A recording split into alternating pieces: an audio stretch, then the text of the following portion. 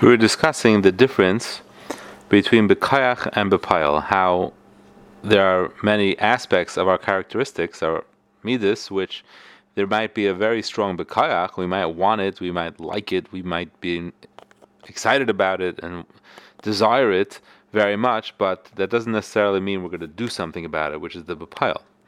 Another example, take the midah of Gvura, of strength. Imagine someone who's furious at the lack of justice he witnesses in front of him. There's corruption, a lack of trustworthy judges, too little enforcement, and overall lawlessness, and he's all fired up and ready to take action. But there's nothing in his power to do.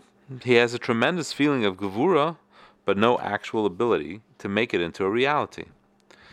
Now imagine these people who are overcome with kindness and strength become the king or governor of their area, and now they have access to as much funds as they need, and they have influence over the police force and the justice system, and they can actually make a difference. And they go and do exactly that. They dole out huge sums to help the needy in their community, and they crack down on crime. So would we say that they've just newly acquired the midah of chesed or gvura? Have they suddenly become kind or strong? No.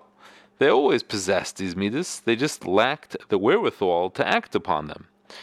So now, with the midah, which we would refer to as the midah of malchus, right? They've acquired royalty, which is ability to actualize their desires. So now they can make those things a reality, and that's the midah of malchus. The midah of malchus means the ability to actualize all the other midas.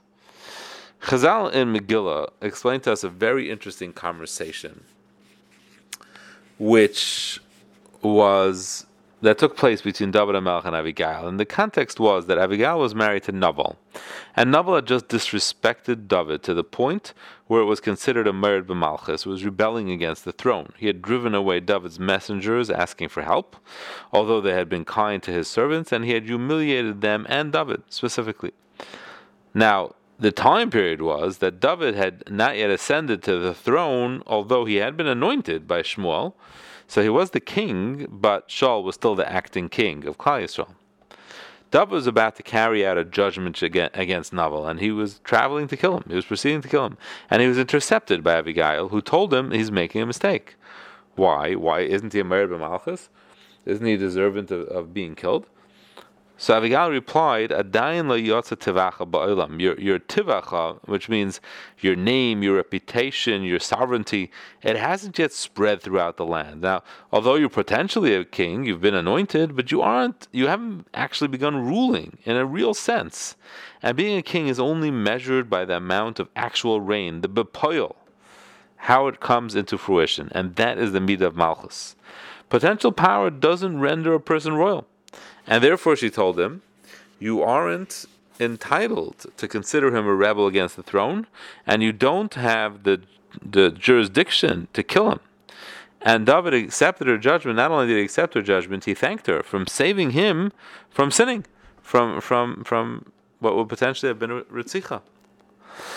So, when speaking about HaKadosh Baruch Hu, this is a way of understanding what the concept of malchus means. The midah of malchus is essentially the point of the whole world, that Hashem's sovereignty be revealed. All of Hashem's midas represent a bekayach, a potential strength and a power to achieve, whether gvura, strength, gedula, greatness, kindness, mercy, judgment.